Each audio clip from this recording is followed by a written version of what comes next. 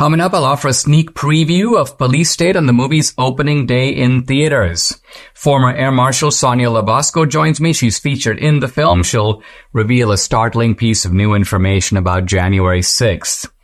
I'll also explore whether the $200,000 direct payment to Joe Biden is a big deal, and I'll consider the split in the GOP as revealed by the House Speaker impasse. Hey, if you're watching on Rumble or listening on Apple, Google, or Spotify, please subscribe to my channel. This is the Dinesh D'Souza Show.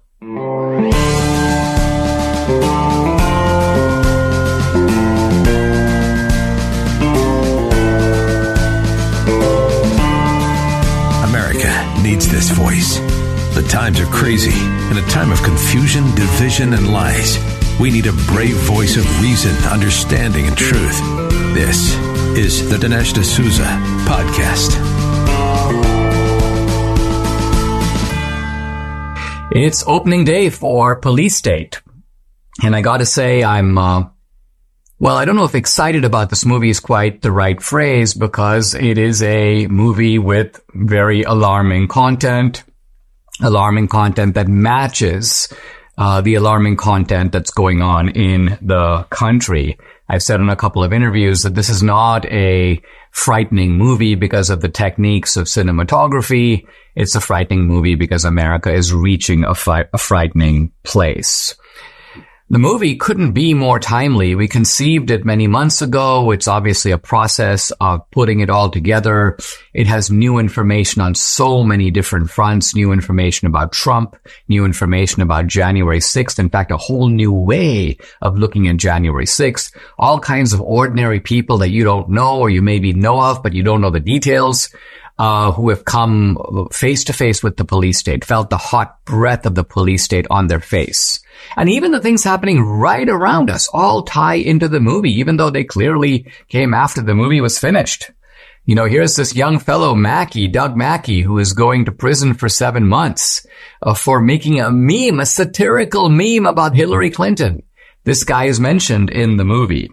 Joe Biden, we find out today, and I'll talk about this, gets $200,000 by check from his brother, James Biden. It says loan repayment but the loan repayment thing is a scam. There's no original loan, at least none that we know of. So Biden corruption, that's in the movie.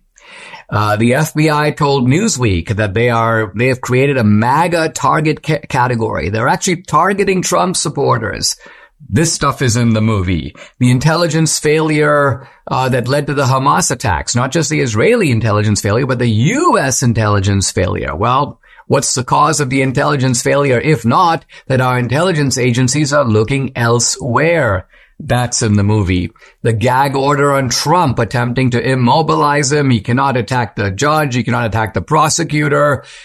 He can generically say the process is unfair, but he cannot talk about what specific people, not even potential future witnesses. Trump has to anticipate who those might be. He cannot attack them. So this is, again, an effort to shut down the leading candidate of the Republican Party as his campaign is getting underway. So all of this is police state territory. Now, our theaters are filling up rapidly. In fact, we can sort of gauge this because we measure against the metric of 2,000 Mules, which came out, about a year and a half ago. And we're selling more tickets for Police State than we did for 2,000 Mules. So do not delay. If you can see the movie today, fantastic. There are evening shows all over the country. There are some tickets available. Some theaters are full, but others are not. And then more tickets for Wednesday. That's going to be your last chance to see the movie in the theater. It'll later be available in other ways as a virtual premiere on Friday, October 27th. So if you can't go to the theater, don't freak out. Just go on the website, policestatefilm.net. Click on the virtual premiere button. You'll see it's out of this magnificent studio in Las Vegas. We're going to have Forgiato Blow perform his song, the full screening of the movie, live Q&A with Dan Bongino and me to follow, and that's all for the price of a movie ticket. So if you can't make the theater, I totally understand. This is the next best way and the next fastest way to see the movie. I've been doing pretty frenetic movie tour. And Debbie and I were in the Miami, Palm Beach area. We did Dave Rubin's podcast. That'll be out today. I went to Dallas and did Steven Crowder's podcast. That'll be out today. I'm going... you did the... Ben, Debbie says, yes, of course I did Steve Bannon's War Room, as well. And that was live. I'm going to be doing Glenn Beck today. So it's kind of a flurry of getting the word out. And it's very interesting these days. It's not even so much, it used to be with earlier films, I'd be like focusing so much on Fox. We'd advertise on Fox. Fox has not even contacted me. Dead silence from Fox. I think probably there's a ban, and this is so weird because the topics of police state are not taboo at Fox, but somehow I got on the taboo list. It seems from 2000 Mules. Anyway, I don't know, and quite honestly, I don't even care. We're going to make this movie successful, Fox or no Fox. And you can be a big part of it. So get your tickets, get your virtual premiere tickets if you want to see it that way. And then don't hesitate to post about the movie. Let people know what you think, your reaction, either make a video and post it or just comment about what you think about the movie and do a hashtag where you hashtag either police state or hashtag police state film. And if you do that on Truth Social, if you do that on Getter, or if you do that on X, formerly Twitter, I am quite likely to see it on one of those three platforms if you do the hashtag police state or hashtag policestatefilm.net. See you at the movies. Guys, I'm really happy to welcome to the podcast someone who is featured in the new film Police State. Her name is Sonia Labosco. She's a retired supervisory federal air marshal. And she is also the founder of Air Marshal National Council. The website, airmarshalnc.com, airmarshalnc.com. Sonia, thanks for joining me. We're all excited about the film. I think you mentioned to me that there's going to be air marshals across the country going to see the film either today on the opening day or some on Wednesday. That is right, Dinesh, and thank you for having us, and thank you so much for highlighting what's going on within the Federal Air Marshal Program and the continued corruption. But yes, we've got watch parties tonight. We're going to have watch parties on the 25th all across the nation. We have air marshals in 20 cities across the United States, and everyone's going to be at our watch parties watching this film's release. So we're really excited about it. That is good stuff, Sonia. Now, you know, when people think about the police state, they think about the police agencies of government. Typically, they think of the FBI. People say to me, well, Dinesh, you're making a movie about the FBI. And I'm like, well, you know, the FBI is just part of this much wider network. Many people don't realize that the DHS, the Department of Homeland Security, is a lot bigger than the FBI, and yet DHS is also involved in censorship. They're also involved in political targeting. Where does the air marshals fit into this larger picture? Well, unfortunately, Dinesh, we're in a small agency called the Transportation Security Administration, which is a small element of DHS. And within TSA, they're an administrative agency, so they have no law enforcement powers. Only the Federal Air Marshal Service, which we're a small little law enforcement group nestled inside this huge bureaucratic agency, we're the only ones that have arrest powers. So within DHS lies TSA, then lies the Federal Air Marshal. And as you can see, the pendulum is swinging politically for all these things that are happening within the Biden administration. Air marshals have been in Operation Allies Welcome. We've been put on military bases for Afghan refugees. We were made to provide our personal identifiable information given to China for our undercover agents flying to China. We've been taken out of the skies and put to the southwest border, another Biden administrative initiative. And also what we're going to talk about today is regarding the political targeting of Trump supporters by the Federal Air Marshal Service. Now, you say in the film that what I think people do know, and that is that the Air Marshal program was ramped up dramatically after 9/11. And of course, the intention was really clear, and that is to follow foreign terrorists or foreign terrorists who had established a domestic base in this country, mainly by using aircraft just the way that they did on 9/11. And yet you saw that in the time around and after January 6th, a very peculiar redeployment of the air marshals Talk about that. Well, Dinesh, it was something I didn't think I would ever see in my time as a law enforcement officer. I've been doing law enforcement since 1990, and never have we seen this political bias happen. But after January the 6th, the FBI reached out to the TSA, and they asked them for a manifest of all passengers that traveled into the National Capital Region from January the 5th to the 7th, 2021. TSA gave that list to the FBI, but they also took the same manifest, did not scrub the list, didn't look for any potential people that may have been innocent, and they ingested that list to a TSA national database, basing those people and stating that they are suspected domestic terrorists. So let's be really clear what we're saying. There were obviously people who came to D.C. within that period to go to the Trump rally. Some of those people, a tiny minority, went into the Capitol and then later became the target of prosecution. But I think what you're saying is that the people who went on this suspect list was anybody who went to Washington, D.C., whether it be a guy going for a business convention, a kid who's, let's say, in a divorce, he's spending the weekend with his dad, he flies in on January 5th. That kid is not only on the list, but is it the case that you have air marshals following that kid back and forth in future flights? You exactly nailed it, Dinesh. That's exactly right. If you just flew into the region in the area, you could be there for a funeral, for a job interview. You could be there just on vacation. You are definitely on this list, and not only are you being followed by the air marshals in the airplane, you're being followed from your home to the aircraft, off the airport property, and to your final destination. You're being followed. I didn't realize that the air marshals do that kind of thing. I thought that basically they kind of board the plane with a backpack and they sit down, and then when you get off the plane, but you're saying the program is actually it makes more sense actually that there would be that you would actually monitor people from one point to their full destination. I didn't realize that was what was going on. Yes, that's correct, Dinesh. We were writing down tag numbers, vehicles that you're in, any identifiable information, or anybody that you're traveling with.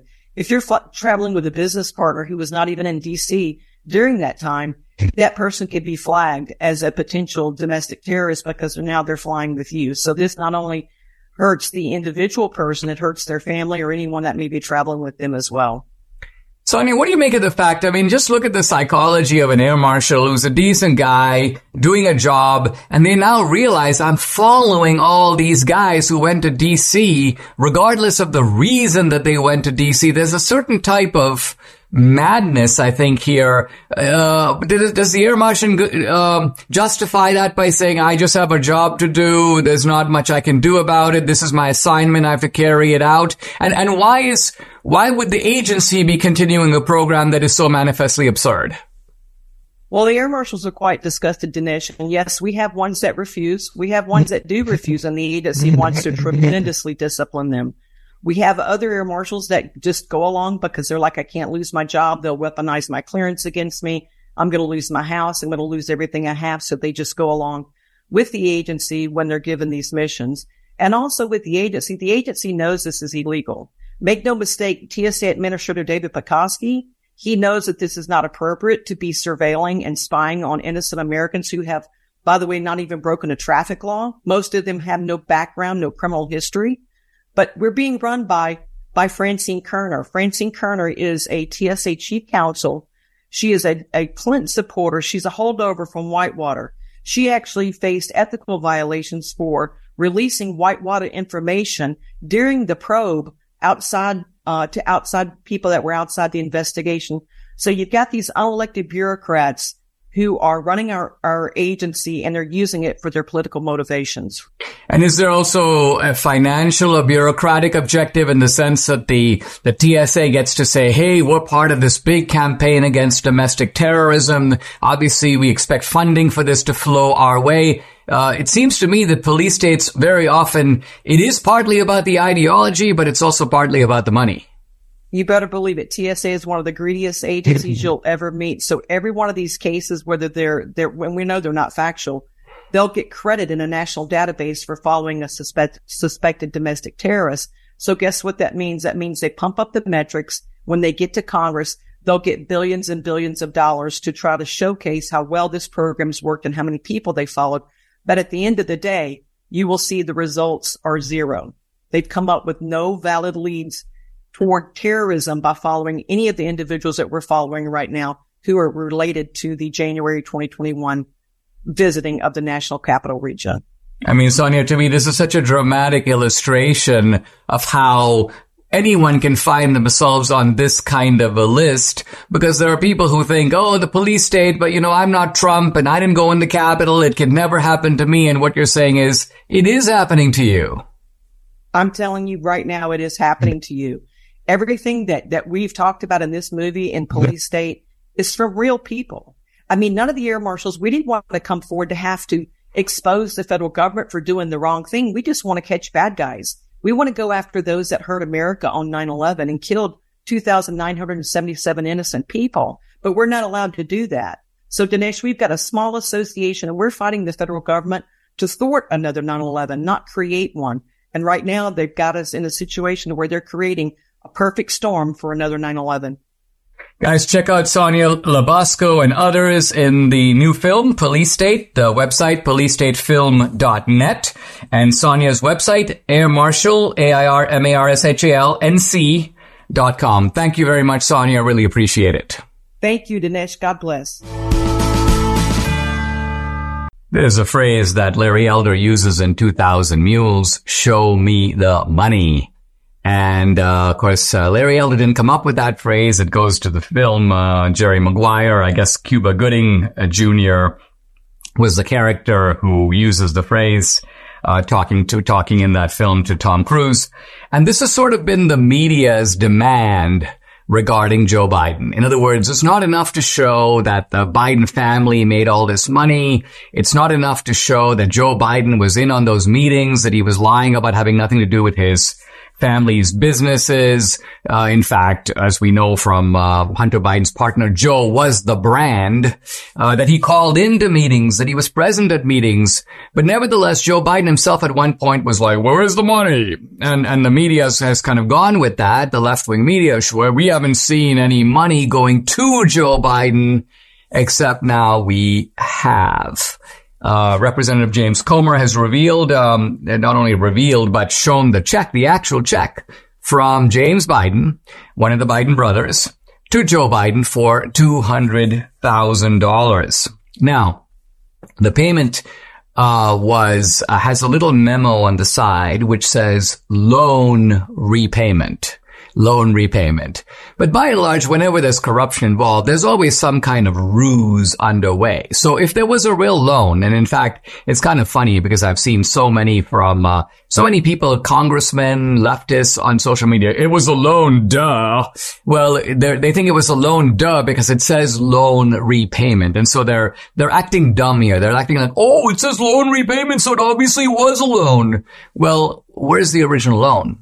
Joe Biden supposedly loaned $200,000 to his brother James Biden, and James was paying it back, except there's no evidence that Joe Biden ever loaned $200,000 to his brother for any reason at all. So we're going to wait to see if Joe Biden produces the original payment, and not to mention the IOU that kind of memorializes this loan that supposedly James Biden was paying back to Joe Biden, seemingly without interest. But the fact of the matter is that, and this is where Representative Comer is sort of on track, is that the payment occurs in 2018, right after James Biden receives, guess what?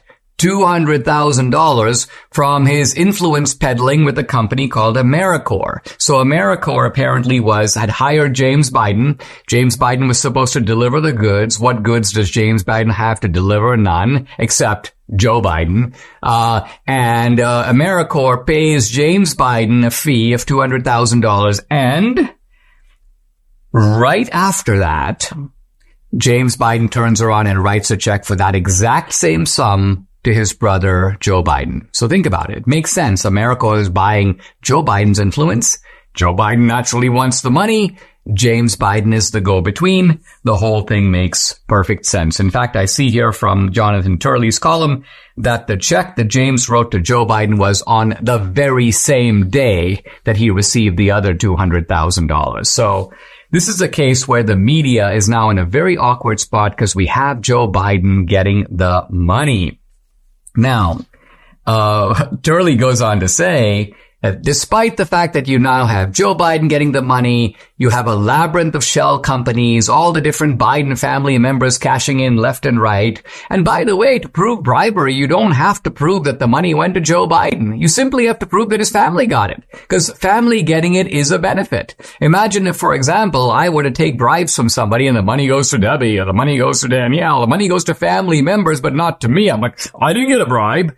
But no, you did get a bribe, because a family benefit is a benefit to you, and that's been established. There's a long tradition of law establishing this. What Jonathan Turley says is that he just thinks the media is going to try to move the goalposts once again. Well, where do you move the goalposts to at this point? Because now you got Joe with the money. So now they're going to have to say, even if Joe gets the money, that doesn't show that there needs to be further investigation. It doesn't show that he needs to be impeached. We actually now want to see a check to Joe Biden that is not marked loan repayment, even if there wasn't any underlying loan. We need something like, here is a bribe, and we need some Chinese guy's name on the check or some Ukrainian guy's name on the check. And if you don't have that, then, so in other words, you can see what's going on here. They want to protect Biden. And what they're doing is shifting the standard. It becomes, and in the end, I suppose you don't have any standard at all. You basically goes, well, yeah, he got these payments, and so what? He's still the guy that we want to have in the White House. And that's when really all the justifications, all the rationalizations break down. And what people are saying, in effect, or what the left is saying and the Democrats are saying, we're absolutely okay with having a mafia crook in the White House.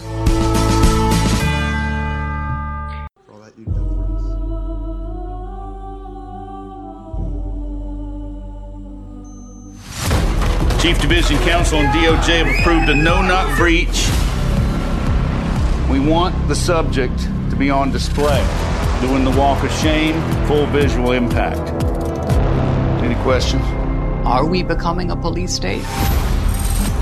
Government told American citizens they couldn't go to church on Sunday. For the first time in my life, I'm saying to myself, am I going to get a knock at the door? FBI warrant, come to the door now! The Patriot Act and FISA were used against Donald Trump. These individuals have commissioned the biggest propaganda play in U.S. history.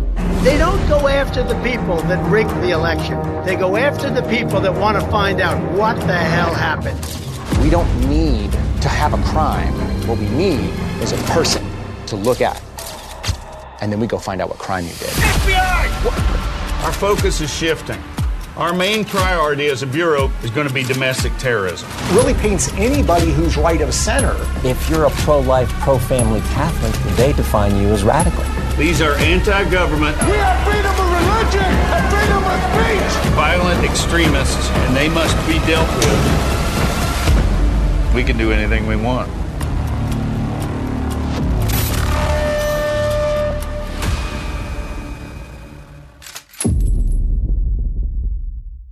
All right, welcome to the Carl Jackson Show podcast. We've got a great show for you today, a great guest lined up for you today. You know this man. He actually needs no introduction, but I'm going to do it anyway because we're going to be talking about his latest film that I've just watched. I haven't even seen all of it, to be frank with you, and it is so well done and put together. I'm hoping tons of you will go out to see it and invite your friends. It's called Police State. You can find it at policestatefilm.net, policestatefilm.net, policestatefilm.net.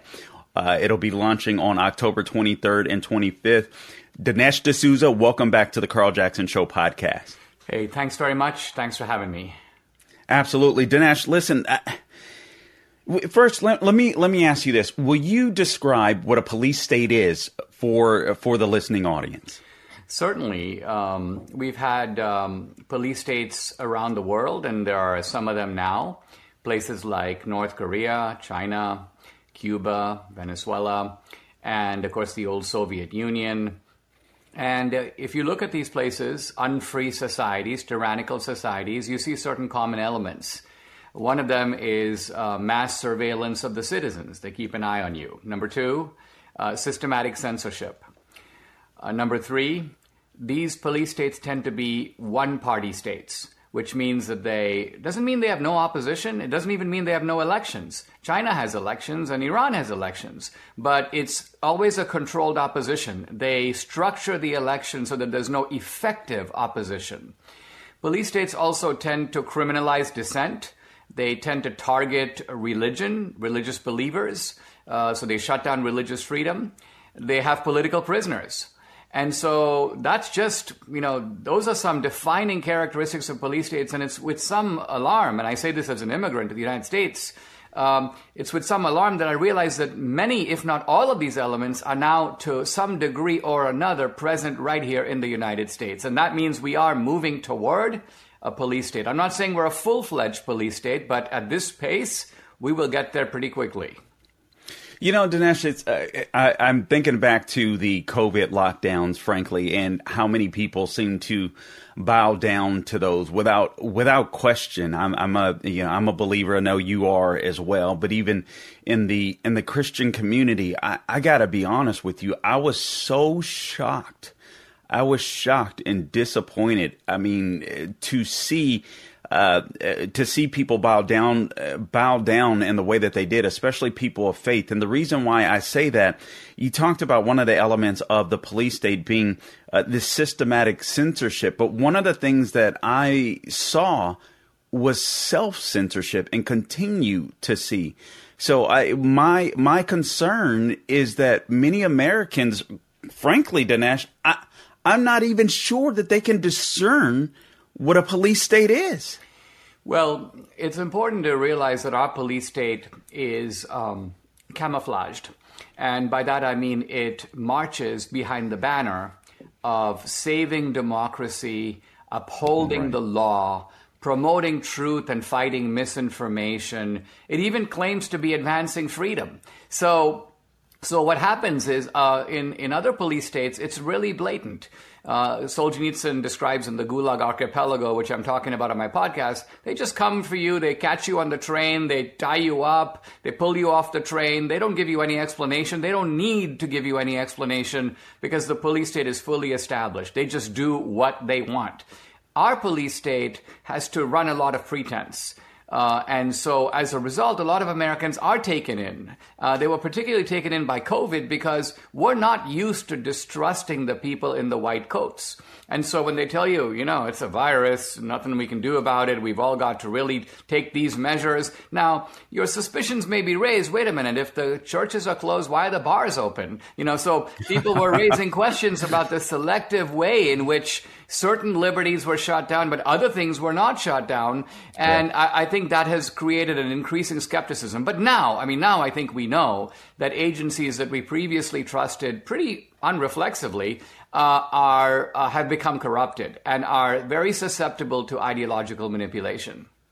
And I think this is one of the reasons that I appreciate this film, because I do believe that many more people are waking up, Dinesh. And I know you were quite frankly a victim of the police state, and in my opinion, under former President Barack Obama. But I think a lot of people are starting to wake up, and I think that's why this film is so important for right now. And regardless of how people that are viewing this may feel or not feel about the former President Donald Trump, I think that the persecution of the former president has illuminated exactly what seems to be happening within the United States. They see this unfair treatment of this man. Frankly, Dinesh, I love President Trump. I love DeSantis too. I'm one of these guys where I'm like, listen, frankly, if it's Trump or DeSantis, I'm a happy camper. But at the same token, you can't help but to look at what they've done to the former president and realize, man, if they can do that to him, imagine what they can do to you, to a regular citizen. It is scary. It is so over the top that you have to be, blind not to see what's going on. Because, look, it's one thing if they had said, all right, we're going to file a single charge against the former president. We realize it's unprecedented, but guess what? He hung on to these really important classified documents. He should have turned them in. He was very stubborn about holding on to them. But no, when you have 90 plus charges, it's very clear they're using the shotgun approach, which is let's get him on something. If we don't get him in D.C., Mississippi, we'll get him in Georgia. If we can't get him in Georgia, we'll get him in New York. If we can't get him on the criminal side, we'll wreck his businesses. I mean, this is classic police state thuggery. And the fact that it's coming out of not one place, it's not just the Biden DOJ, but it's also the DA in New York and it's the DA in Georgia. So our police state is a somewhat stretched out operation. I mean, it's at the federal level. There's some of it at the state level. Some of the Soros prosecutors are involved. It's also in the private sector. When you look at censorship, academia is involved. The media is involved. The nonprofit organizations are involved. I mean, you know, Carl, that the way this works is that some academic will make a list. We need to censor these, 10,000 people. You may be on the list and me. And then the academic delivers this to the Biden regime. Then they sort the list based on topic. So Carl Jackson is spreading lies about COVID. That goes to the CDC. Dinesh is spreading lies about the election. That goes to the CISA, the Cybersecurity Infrastructure Agency. And then what the government does is they don't want to be directly involved in censorship because the Supreme Court might bust them. So they go, okay, let's bring in a middleman. So they have these nonprofit groups, the Stanford Internet Observatory, the so-called Virality Project. Hey guys, you take our list, you deliver it to the digital platforms. That way, when they do the censorship, our grubby hands are not on the list directly. And then the media cheers the whole process. So look at this like octopus. It's stretching across the public and the private sector. This is why our police state is a real problem. It's not just a matter of winning the 2024 election, although that's critical, but it's also rooting out this tyrannical impulse in so many of our institutions. You know, Dinesh, I want to get your reaction to this because I said, imagine if this happened to Trump, it could happen to you. But frankly, it has happened to J6 protesters, quite frankly. A lot of them that have been thrown in prison for quite some time. I was on an X space with Enrique Tarrio and several hundred other people at the time while he was awaiting his transfer to a federal prison. But this guy wasn't even in Washington, D.C. at the time. And what I'm getting at here, Dinesh, is what's really daunting and also disconcerting to me is this cheering on of the police state by the Democrat Party, by the political left. It's like they don't even understand. They don't even see what's going on. And my concern is that we're so divided as a result of this kind of get Trump movement that Democrats don't see what's going on, and as a result, we stay divided. They actually gain more power, and the police state becomes even larger. Well, that's it. We have one party that is building the police state, and that's the left. Now, some of them don't realize it, and they just intensely feel this antagonism to Trump, and so as a result, they're a little bit blinded. Others, though, know that they're doing it, but the reason that they are inspired to push forward is that they don't face the risk themselves. So they'll say to me things like, well, Dinesh, I'm not being censored, and the FBI is never going to come to my door. And I go, well, that's true, but at least that's true right now. When the police state is full-fledged, then no one is safe. But while you're building the police state, the party that is involved in that under construction is safe, temporarily safe.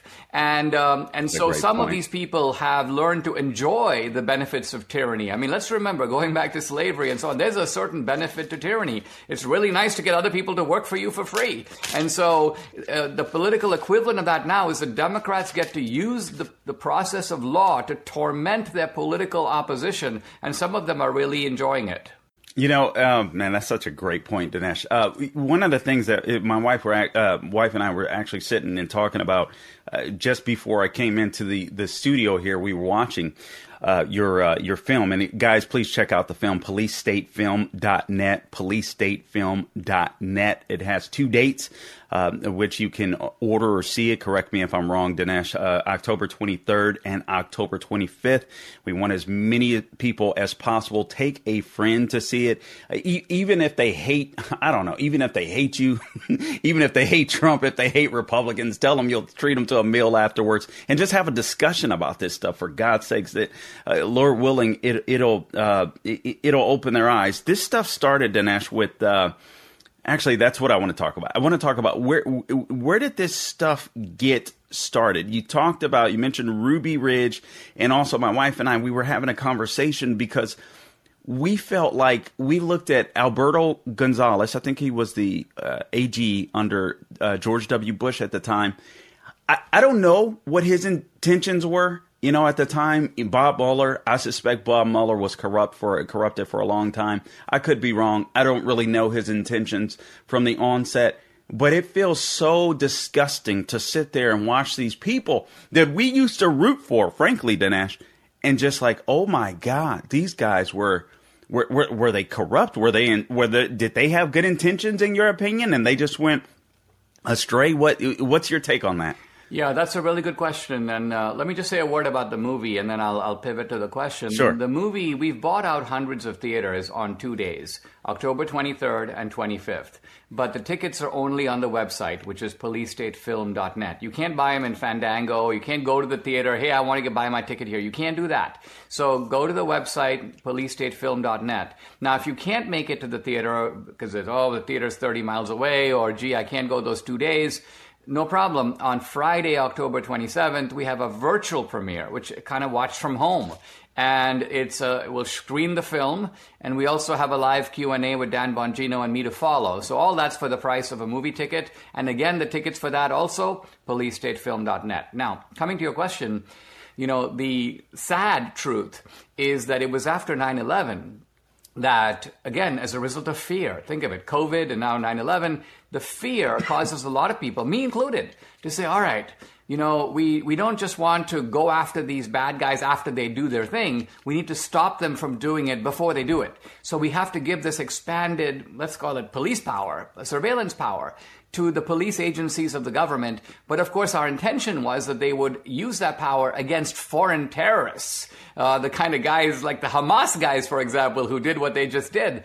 But instead, starting under Obama, the Democrats realized we've got these powers. Now listen, what about if we were to deploy them against our political opposition? So this is a really good warning for us, because the police state has a bipartisan origin. A lot of Bush Republicans were like, yeah, we got to do this, a little bit less freedom maybe, but we're going to buy some more security, never dreaming that essentially under the Biden regime, they would turn around and say, hey, Dinesh, when we think of people like ISIS and Al-Qaeda, we think of you.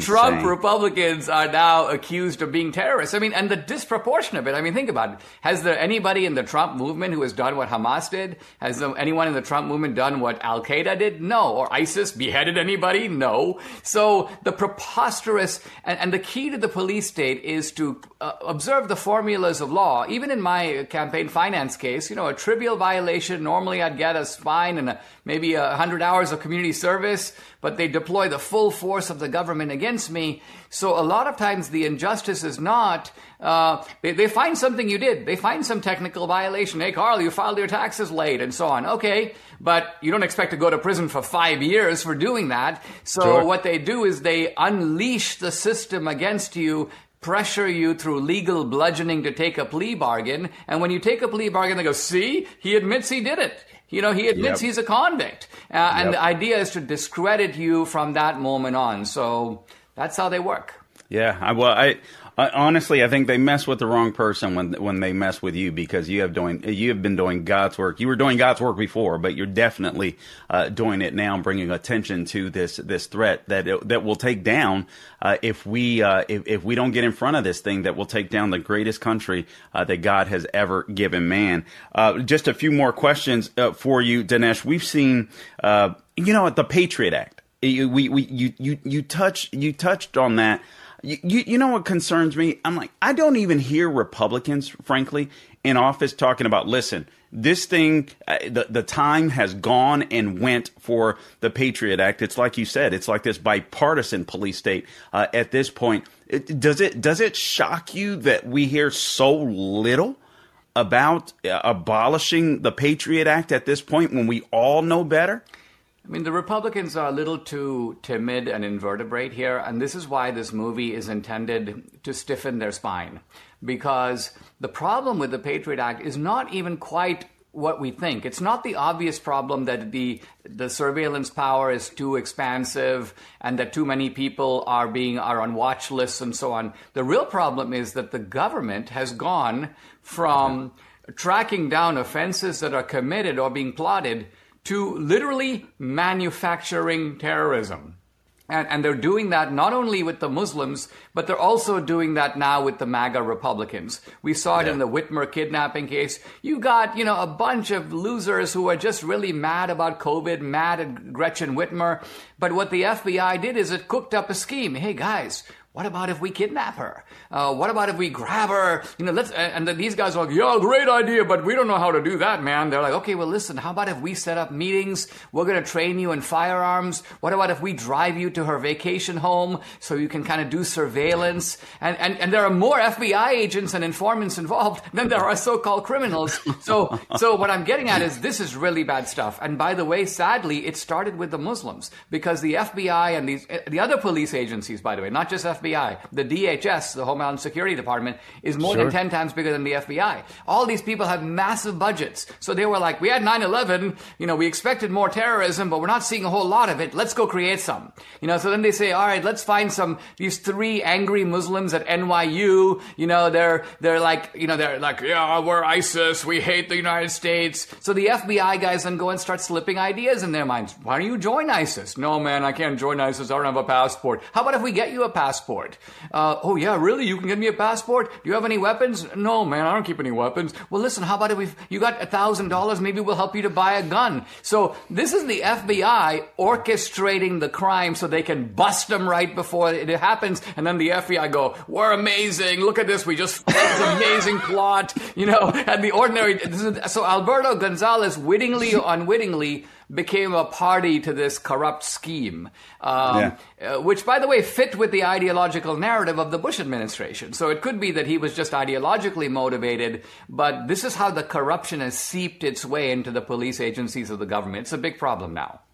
And it's important to mention, I think, Dinesh, you have both Kyle Seraphin and Stephen Friend, both former FBI agents, FBI whistleblowers as well, consulting on this film. I've interviewed both of those guys and keep in contact with them. And some of the stuff that I learned from them, some of which you've mentioned, is absolutely insane. Stephen Friend, for one, was involved in that whole Gretchen Whitmer thing, where he literally went to the property to get these guys, so to speak. And you can go back and check out my podcast with him, and he talks about that story. But it's funny, because that was one of my questions to you, Dinesh. Does the FBI create terrorism in a sense, or terrorists? And they do.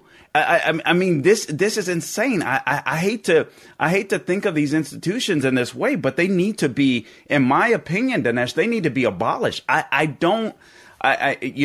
heard even Dan Bongino, who helped produce the film here, talk about how I think it's I forget the Marshal Service that could absorb the good guys in the FBI. I think Kyle Seraphin has said as much as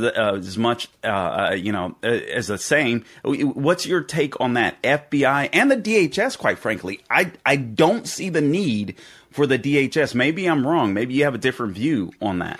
Well, the point you're making, and I agree with this completely, is that these institutions have become, there's a lot of corruption that infuses them from top to bottom. Now, the reason it's from top to bottom is not because the ordinary agent is necessarily a bad guy. The way you corrupt an institution is you restructure all the priorities and incentives. And when you do that, you can turn a good person and make them do really bad things.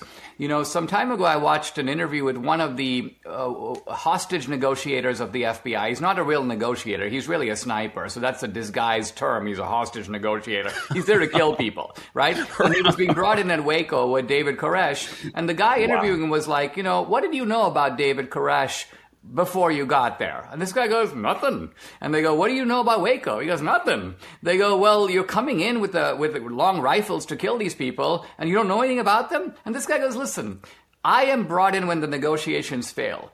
Basically, the U.S. government tells me, there's a bad guy, your job is to kill him.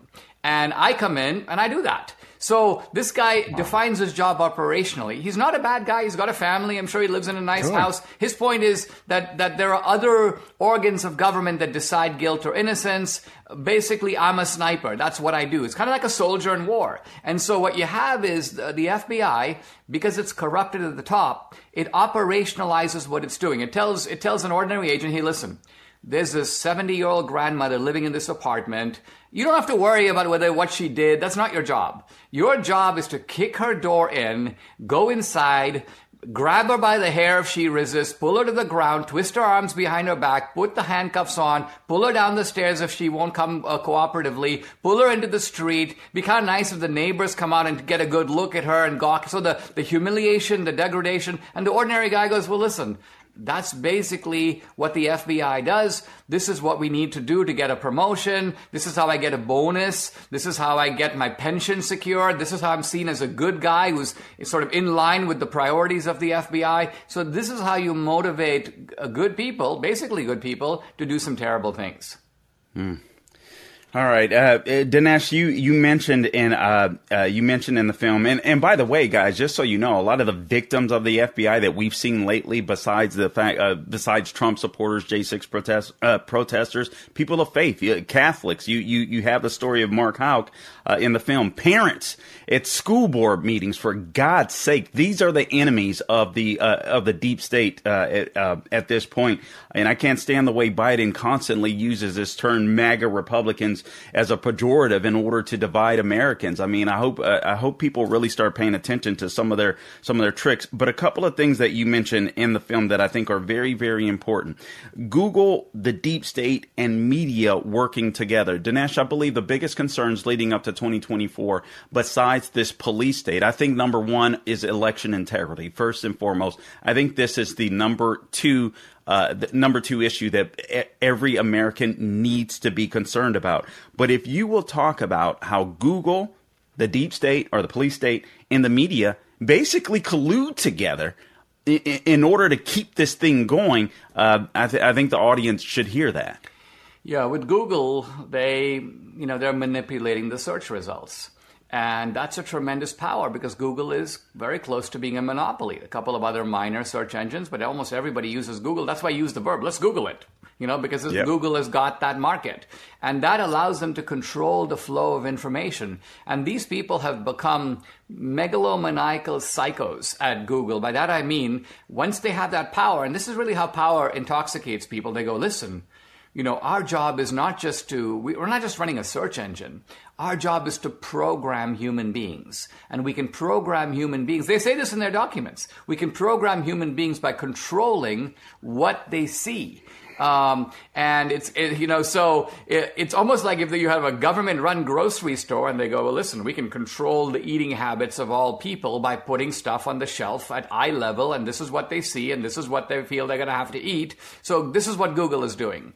The other thing about the media that to me is fascinating, and I think one of the things about the film is that it shows you the machinations of the police state. In other words, it shows you how this stuff really works. And it doesn't necessarily work by open kind of collusion or conspiracy, because think about the journalists who suppressed the Hunter Biden story. Thousands of them. They work for hundreds of news organizations. And they don't get on a Zoom call every morning and go, hey, let's all suppress the Hunter Biden story. So how is it possible for thousands of people to achieve the same result without speaking to each other? Well, the answer is they're sort of like birds in a flying formation going to Florida, and you're like, these birds aren't talking, they don't have walkie-talkies, but they're still flying together and in the same direction and side by side. And it's because each bird is sort of taking signals, maybe from the bird on your right, and so similarly here, there is a common cause on the part of the media, and that is to advance the Democrats and the left and to go after. So this is really why we have all these double standards that we're always pointing out. From the point of view of the police state, it's not a double standard. The police state always protects the people who are building the police state, and it goes after the people who are a threat to the police state. I'm glad you said that, because one of my last questions here, BLM and Antifa, you had, I forget the founder of Revolver News, I forget his name. Darren Beattie. Darren Beattie, thank you. We saw the rioting, the death, the violence. I mean, the burning down buildings, all this kind of nonsense, fighting against the FBI. We saw that complete anarchy. They're not touched. They're not touched. When it comes to Republicans, when it comes to Trump supporters, you better not get in the way of the police state. So I mean, just kind of, you guys put that together so well in the film, and I just wanted to segue off of that point if you want to comment on that. Yeah, I think in all these things, what I try to do is to advance the debate by going beyond the current state of the argument. So the current state of the argument is to focus on the double standard. Hey, wait a minute. You're going after Trump, but you're not going after Biden.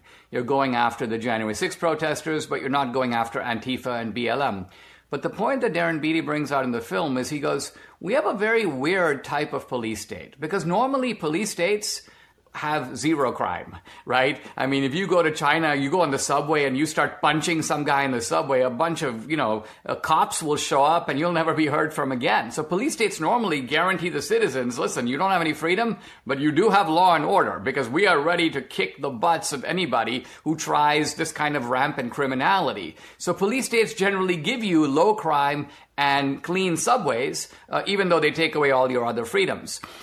Interestingly, our police state doesn't even give you that. Our police state doesn't give you, Darren Beattie says, even the benefits of tyranny, right? Our police state gives you, on the one hand, they're smashing your First Amendment rights, your Second Amendment rights, they're preventing freedom of assembly, they're not giving you equal justice under the law, and you've got rampant criminality, and the police state doesn't pay any attention to that. They're focused on political criminals. In other words, they'd rather get me than some guy who's doing drive-by shootings in Chicago. So why is that? How do you explain why a police state would do that? And the answer is that the police state, while it's being built, while it's under construction, it actually has constituencies. So illegals are a constituency of the police state.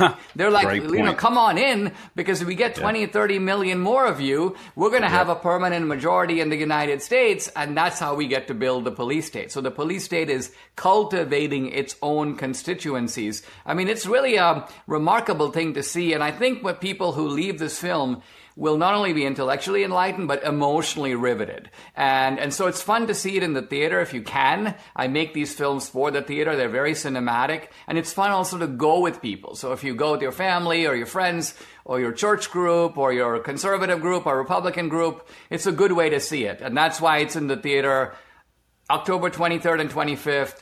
But on October 27th, as I mentioned, you can watch at home, our virtual premiere.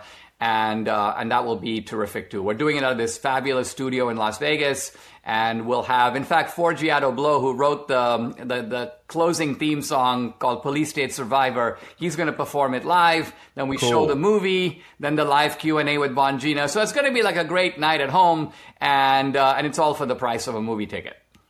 Man, Dinesh, you're getting better and better at this stuff every time you make a production, and you're doing a great job. Let me just say this last thing. I wanted to touch on something you said about Google. When I first started becoming active in the political realm, one of the things that I did was I volunteered for Glenn Beck doing research as a virtual researcher for Glenn Beck.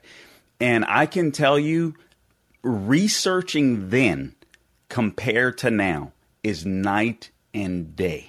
It was when Glenn Beck was on this George Soros just binge, if you will. And I mean, you could Google stuff and you would get so much stuff that pops up. You try that today, you have to do literally 5 times, maybe 10 times in some occasions the work, have a specific name, a title, so on, etc., to get the same information. And Google is absolutely geared against conservatives. So I'm so glad you've done this film.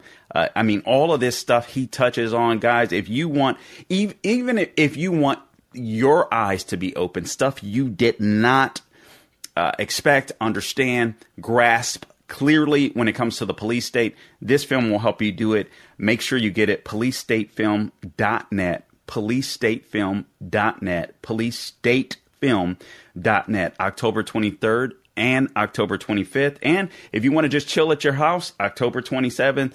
And you get a Q&A, right, with you and Dan Bongino, Dinesh? Yeah, because it's fun afterward. The cool thing about the virtual premiere is it's sort of like a massive Zoom call. Everybody, we had 80,000 people watch in the virtual premiere for 2,000 Mules, my last film. So you're all in it. You're watching the film, and then you get to type in your question if you like, and then we answer live. So it's kind of a very interesting way of using new technology to be able to see this film. And this is the first time the film will be aired nationwide, because although we have a lot of theaters, we're not in every single nook and cranny in the country. So people could say, the theater may be kind of far from me. I can't make it to the theater. Okay, no problem. Set aside next Friday, October 27th. Watch at home. You'll be glad you did. All right. Well, Dinesh, if you'll just stay up with us so we make sure we don't lose you. Guys, I want to please encourage you to go out and see the film by Dinesh D'Souza, also produced by Dan Bongino, policestatefilm.net. Make sure you check it out.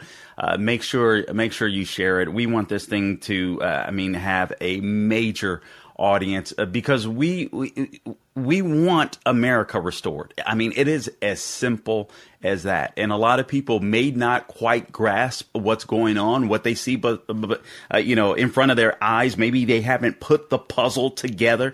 This film will help them do just that. Guys, please also support this podcast everywhere you go to get your podcast. Please subscribe to the Carl Jackson Show podcast. Subscribe to Dinesh D'Souza's podcast. Obviously, you're going to love listening to him. So please do that wherever you go to get your podcast. Also, this show is brought to you by MyPillow.com. You got a patriot in Mike Lindell. I mean, you're talking about an American patriot, American jobs, American manufacturing. Use the promo code Carl and you have a plethora of deals available. Some over 60% off in some cases. MyPillow.com. 10-year warranty, 60-day money-back guarantee. Just use my name, Carl, at MyPillow.com, Radio Podcast Square, or give them a call, 800-858-0263. And Dinesh D'Souza, the same thing. Check out his podcast. Guys, until next time, do not grow weary doing good. God bless you. Go check out the film, policestatefilm.net. Thank you so much, Dinesh D'Souza. I appreciate you, man.